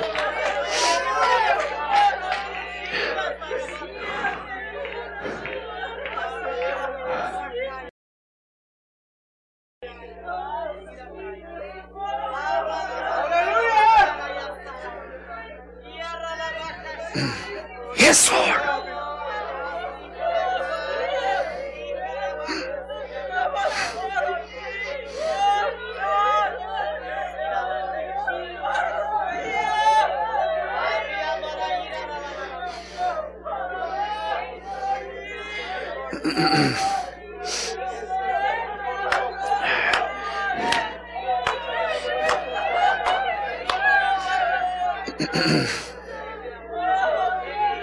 Bless your name, King. Bless your name, King. Thank you for this prophetic word, God, to this end time generation.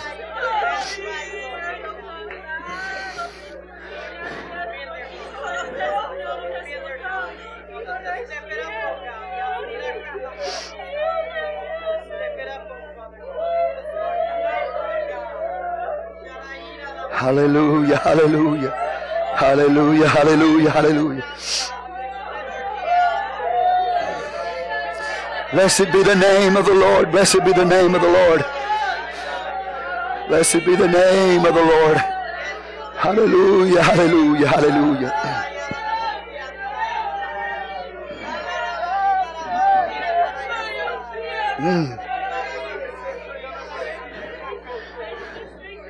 In the name of Jesus. In the name of Jesus. Hungry and thirsty. Hungry and thirsty. Let me tell you something, brothers and sisters. I'm not going to be a loser in this. And I'm not going to pastor a losing church. And I'm not going to let you lose. And you're not going to let me lose. You need me and I need you. I'm not going to let you lose and you're not going to let me lose. You hear what I'm telling you? We're not going to play that game.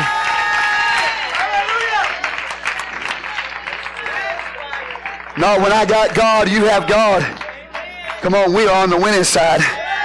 All we need is more desire. That's it. That's all we need is more desire. Desperation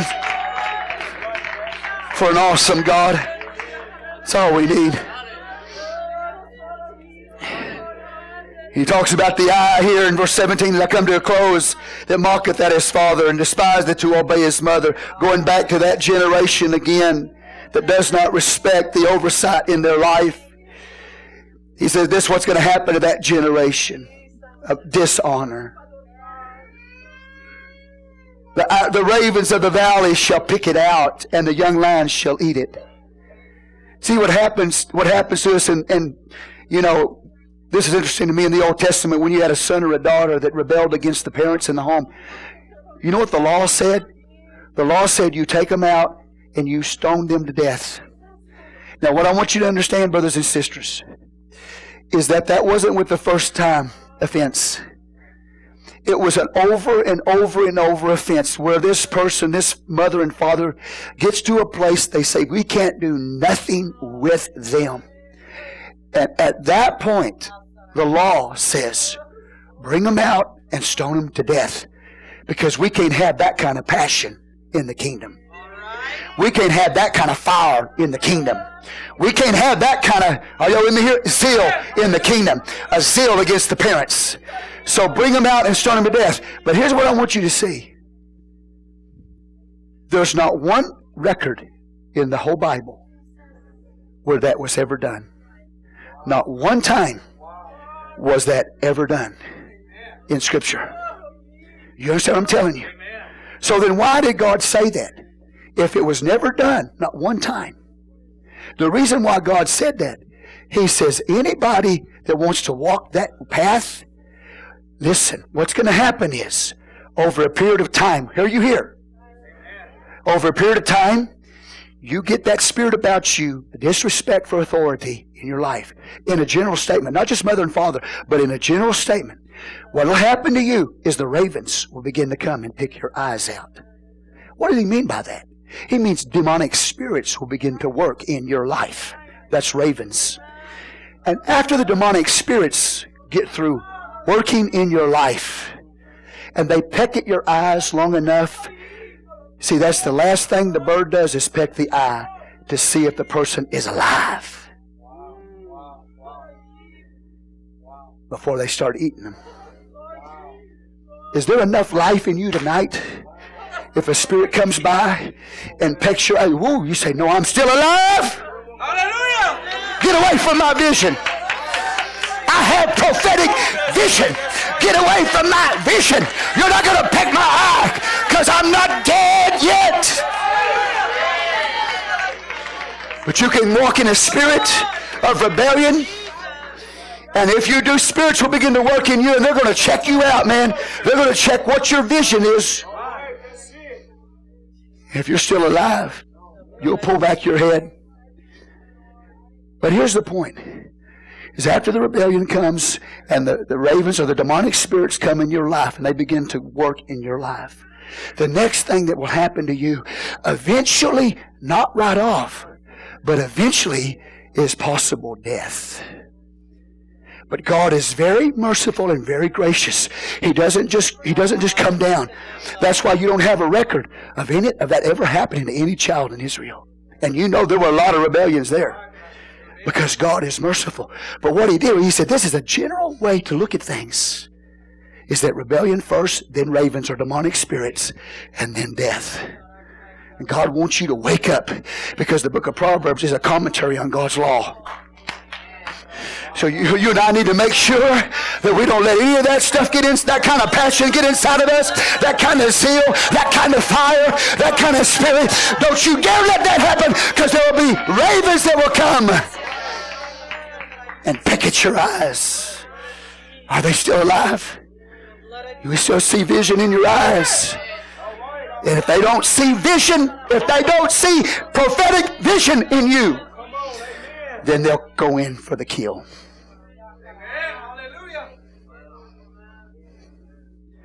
Without a vision, the people perish. Everybody said, praise the Lord. That's the kind of fire that God don't want in His house. The Bible calls it strange fire. He don't want that kind of fire going on. Are y'all with me here? Give God some praise. Man.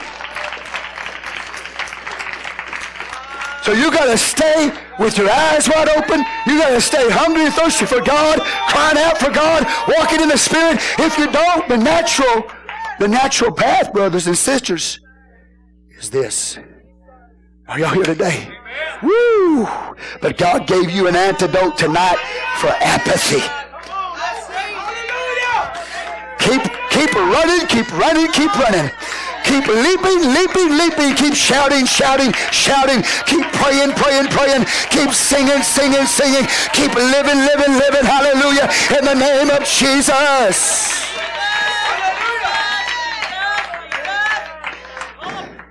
And as soon as he gets through with that, and he talks about 3 things which are too wonderful for me, yea, 4 which I know not. Now he deals with intimacy.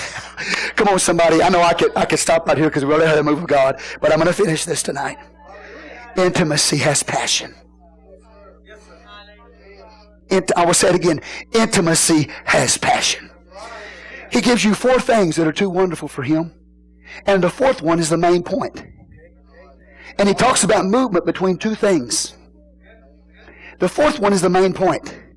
Movement between 2 things. He talks about a man and a maid in intimacy. But before he gets to that, he talks about 3 other things that move between 2 things. Okay? Things that move between 2 things. The first thing he says is an eagle in the midst of the air. Look at it. The way of an eagle in the air. Are you with me here? The movement between 2 things. The movement of the eagle in the air. What does he mean by that? It's too wonderful for me, he said. He's still talking about how to be victorious over that generation. What is this eagle in the air? What does it speak of? It speaks of the separation of the church. You can talk to me all day long, and you can say we don't need holiness and we don't need all that. I'm going to look at you every time and say you're wrong, wrong, wrong. Because I'm going to tell you what's going to happen. An eagle in the air, the movement between 2 things, the air and the eagle, is what distinguishes the eagle. Because if you see an eagle on the ground, if you were to look at an eagle on the ground, you can't tell it's an eagle if it's on the ground. It'll look like a buzzard to you if it's on the ground. But you see an eagle way up there, almost so high you can't even see. You know when it's in the air, that's an eagle. You with me here? So when you and I are too close to the world, we're not in the air. We can't tell the difference between you and a buzzard. But when you mount up with the wings as an eagle, and you let the Spirit of God lift you higher and higher and higher, the bones in an eagle are lighter than its feathers. And as long as it lifts its wings out, that wind will carry it up, up, up, up, up, up, up. All you got to do is lift up, spiritually speaking, spread your wings and let the Spirit of God lift you up higher. Separate yourself from this world and stop living like a buzzard because you're an eagle. But the only way I can tell you're an eagle is when you live a separated life unto God and fly in the heavens. The next thing, the way of a serpent upon a rock. The movement between 2 things. The way of a serpent upon a rock. A serpent is just a snake without the rock. Serpent, in the wintertime, it'll go into hibernation. In the fall, spring, it comes out and it moves. Spring and summer, it moves to a rock. ever so slowly. And he gets on top of that rock. And when that snake gets on that rock, the warmth of the sun causes the temperature of the blood of the snake to rise. And it begins to move like a serpent on the rock. And so what God is saying is this, is you and I have to not like the eagle be separated from the world. We have to stay connected to the rock. So this picture is a picture of dedication and consecration to God. Because without the rock, you're just a sinner. Without the rock, the serpent is just a snake. But because I've got the rock, Christ Jesus, in my life, and I'm consecrated and dedicated unto Him with my life, now I've got the warmth of my blood flowing in me, and I'm moving now in the Spirit. Give God praise in this house. You have to stay connected to the rock, or you're just a sinner. But I thank God tonight I'm connected to my rock, and because I am, that dedication, that consecration allows me to move, allows me to have life. The next thing, a ship in the midst of the sea. The movement between two things, the ship in the midst of the sea. The mystery of that. A ship doesn't do any good in the backyard. Okay? And I'm all cool with it. If you want to go and buy a boat, I don't have a problem with that. But I don't have any idea why anybody in West Texas want to buy a boat. You got to drive and drive and drive and drive to find a pond. Okay? So for the most part, if you're living on the lake, buy a boat because you need a boat. But you live in West Texas, Odessa, Texas, man, what are you going to do? You're going to park it in the backyard. Well, a boat doesn't do any good parked in the backyard. And you're like a ship in the midst of the sea. The movement between two things. Get out of the backyard and get back in the sea. Get back in the ocean. And when you get back in the ocean, then you'll become valid. Then you'll become, come on somebody. You'll be useful to God then if you'll get back out there where you're supposed to be and let the banner fly, the flag fly that says I'm under the bloodstained banner of Jesus Christ, and carry cargo to the people of this world. The glory from the glory land called heaven. You have cargo from the glory land that you'll carry into this earth, but you got to get out of the backyard and you got to be a ship bringing some cargo to some people. Give God some praise in this house.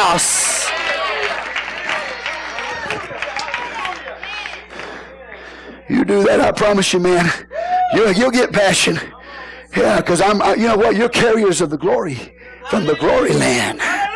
Amen. Say, praise God. I'm carrying glory tonight. There's a lot more to it, but I'm going to keep going. Okay, here we go. But here's the point. Is those first three point to this last one. And the way of a man with a maid. The movement between two things. Intimacy, brothers and sisters. Separation, dedication to God.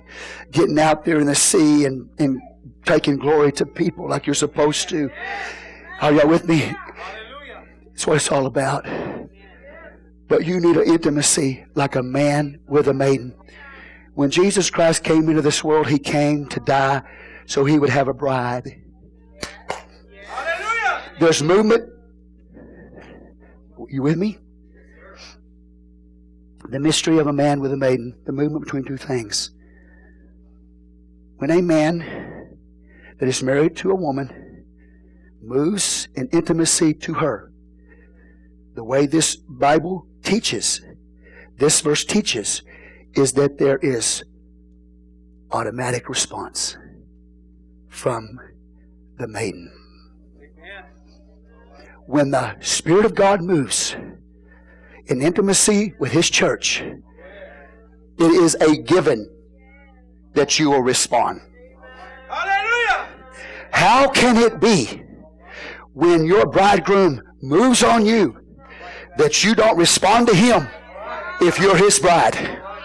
The movement between two things. Are y'all with me here tonight? God wants you to be intimate with Him. He has a bride. And I'm looking at part of that bride. And I hope I'm looking at all of you, part of the bride. And if you're a part of the bride, you desire to respond to your bridegroom. It's a given that you do that. And you desire for Him to come. And He desires to come tonight.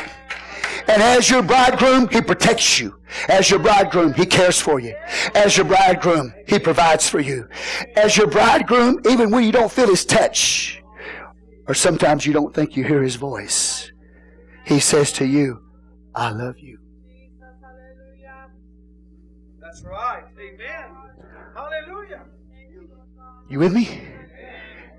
You know what? You're having problems in your marriage. You know what you got to? You got to get the intimacy back. You got to get the relationship back. Say, praise the Lord, church. Same thing with God. Separation, the eagle in the air. Dedication and consecration, the serpent on the rock, connected to your rock, warned by the true fire of God's Spirit, the Son of righteousness, the ship in the sea, bringing cargo from glory to people.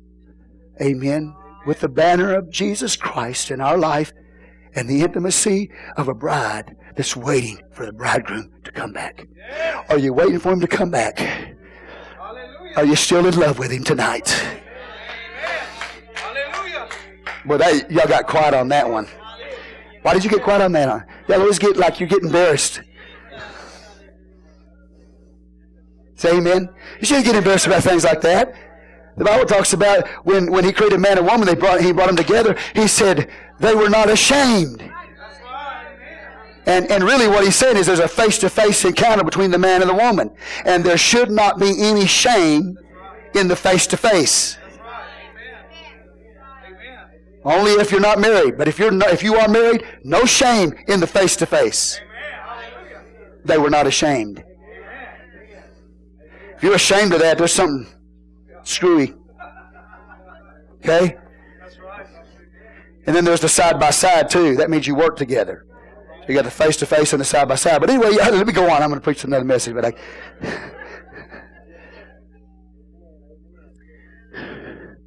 you need to get your intimacy back, man. Your relationship back. Hallelujah. Say praise the Lord. Some of y'all look at me like, I don't know what you're talking about, Pastor.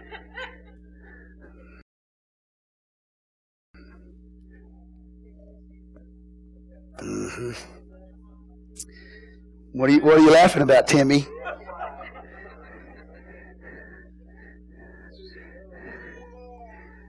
What are you laughing about? You're going to preach this one day, and you're not even going to give me credit for it.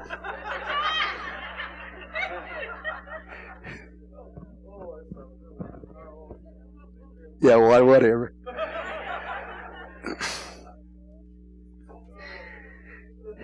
Is it beautiful, isn't it?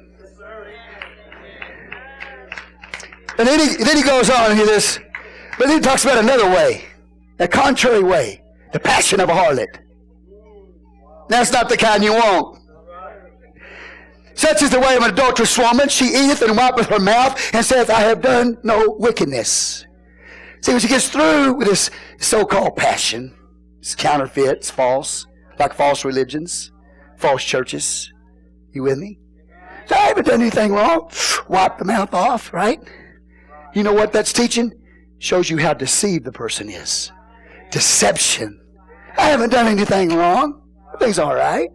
You know, and you know what's interesting is that in the Hebrew words, when it talks about this woman wiping her mouth, there are vowels in that word, not vowels, consonants in those words that are M, have M in it, P in it, and B in it.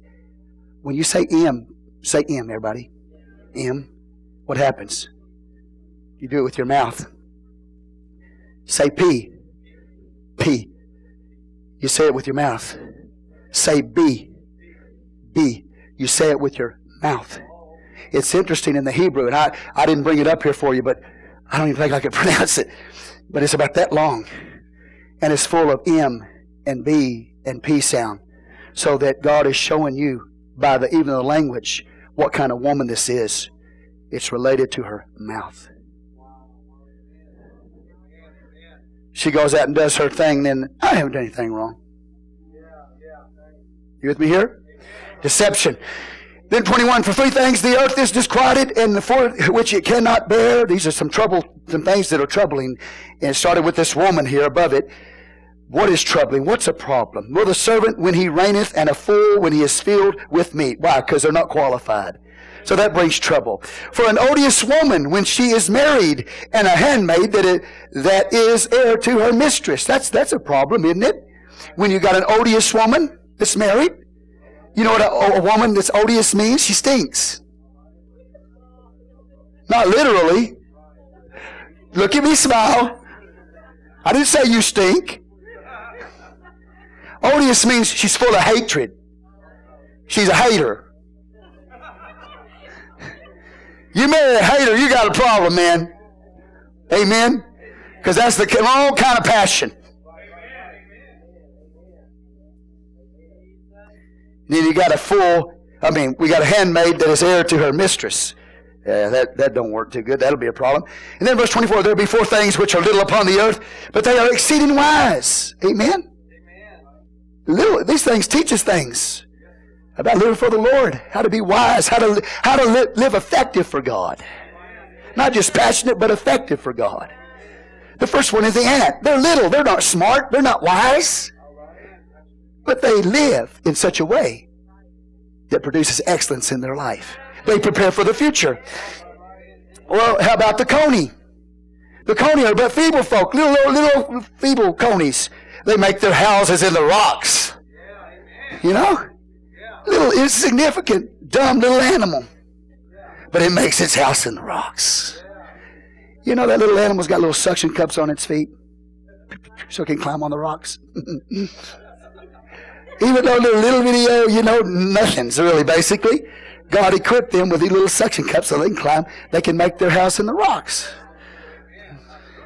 I might be a little insignificant thing in the world, but I believe God put me some little suction cups on my feet, man, so I can walk among the rocks. Amen.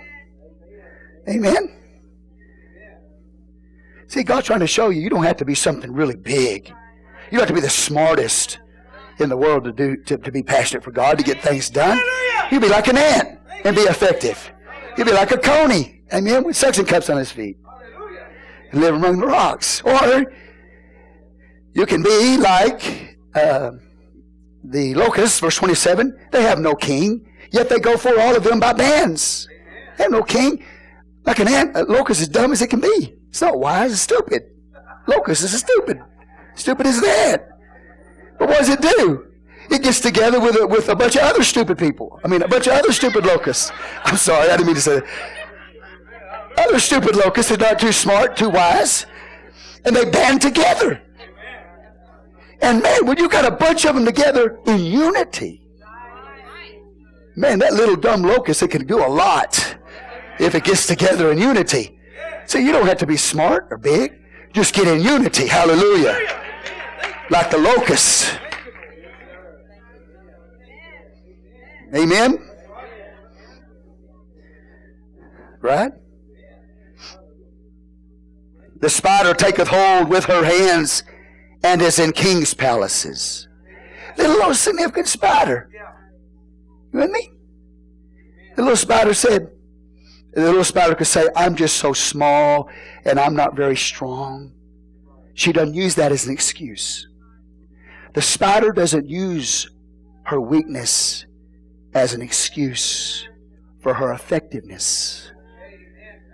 Even though she's small, she says, I'm going to go into the king's palaces and I'm going to spin my web, man, and I'm going to put my hands over there in the king. You with me here? So what God is trying to show you here, you might be small like the spider, but don't ever use smallness as an excuse for not being effective in life. Somebody said, praise the Lord. Hallelujah. I feel good all over, better than I do anywhere else. Stop making excuses. Well, I ain't big, I ain't important. Really? God's showing you. Showing me. You're probably big. You're big. I'm one of these, okay? There be three things which go well. Yea, four are comely and going. Say they go well. How many want things to go well? Amen? We got a lion. If it's going to go well, what do you got to have? You got to be like a lion. You got to have courage. Lion has courage. Jared, say praise the Lord, Jared. Good to see you, brother. Lion, which is the strongest among beasts, and turneth not away from any. Courage, you got to have that. It's going to go well with you. You know, retreat. What is a retreat? Verse 31, a greyhound, a he-goat, and a king, against whom there is no rising up. These things go well. Say, praise the Lord. What's the first one? Greyhound. Speed. What's the next one? He-goat. Agility. What's the next one? Authority. These things go well. You get courage, you get speed, get agility, and walk in authority. It'll go well with you. Verse 32, if thou hast done foolishly, it lifted up thy voice, or if thou hast thought evil, lay thy hand upon thy mouth. Yeah, you start talking down and, man, God help me. So put your hand on your mouth. Shut up, man. Get the Word of God. Get the Word of God. Change your thinking. Change your stinking thinking.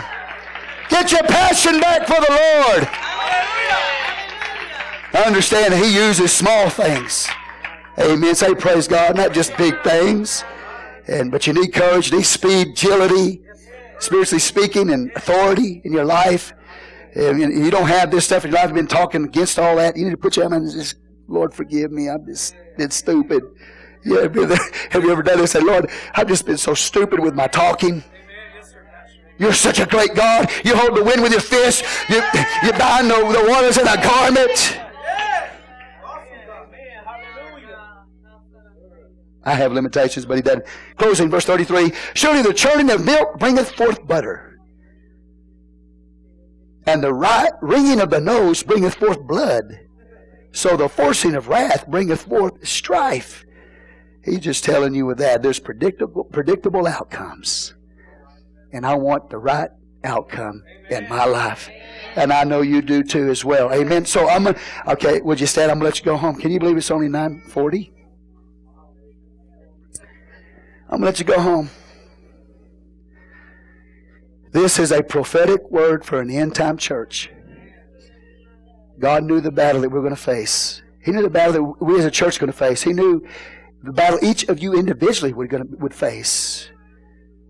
You lose your desire, your passion, your honor, your respect, your thirst, your hunger for the things of God. And God said, I got the antidote for you right here in the Word of God. I'm going to let you go, but I want you to carry this prophetic word with you like the two students, Ithiel and Ucal, did after Agar, the son of Jacob, gave them this message. I want you to walk out with it in your heart. I want you to walk in it. Not just out, but in it. In it. Walk in it and believe it. How many got your desire back tonight? I got my desire back. I got my desire back, brothers and sisters, last night. Man, when I read that, I said, God, you have the answer. That's it right there. I just need to turn it on, man. I need to turn it on. I need to turn it on. Say, praise the Lord. If you're hungry, He'll feed you. If you're thirsty, He'll give you drink. Depending on how hungry you are, how thirsty you are, it determines how much you'll receive from Him. You'll never overextend God. Never. Never. Never. See that door back there where Sister Michelle's standing? Guard. Like an angel of the Lord back there. Look at that door. If you don't have one, you can't see there's a door over there, right? Okay. You know what? You can only receive the same amount that goes out. You don't ever give. You come to church and you never give anything. You never respond to the Word. Amen. Or by desire. Guess what? You can only receive what you give out. And if you don't ever give anything, you'll never receive anything. Amen. But let's be like Barnabas. Jesus, thou son of David, have mercy on me. I know I'm blind. I know I'm wretched. I know where I am, God. Yes, amen. I got it tonight. In the name of Jesus, Father, I pray blessing upon this church tonight. Hallelujah, Father God. Thank you, Lord, for setting us on fire once again. Thank you for your awesome word tonight that's been tried. It's purified. God, nothing can be said against it. And Lord, we give you all the glory, the honor, and the praise, and the worship. In Jesus' name we pray. Amen and amen. Slap somebody on the back and say, praise the Lord. Not too hard. Love y'all. God bless you. God bless you. We'll see you.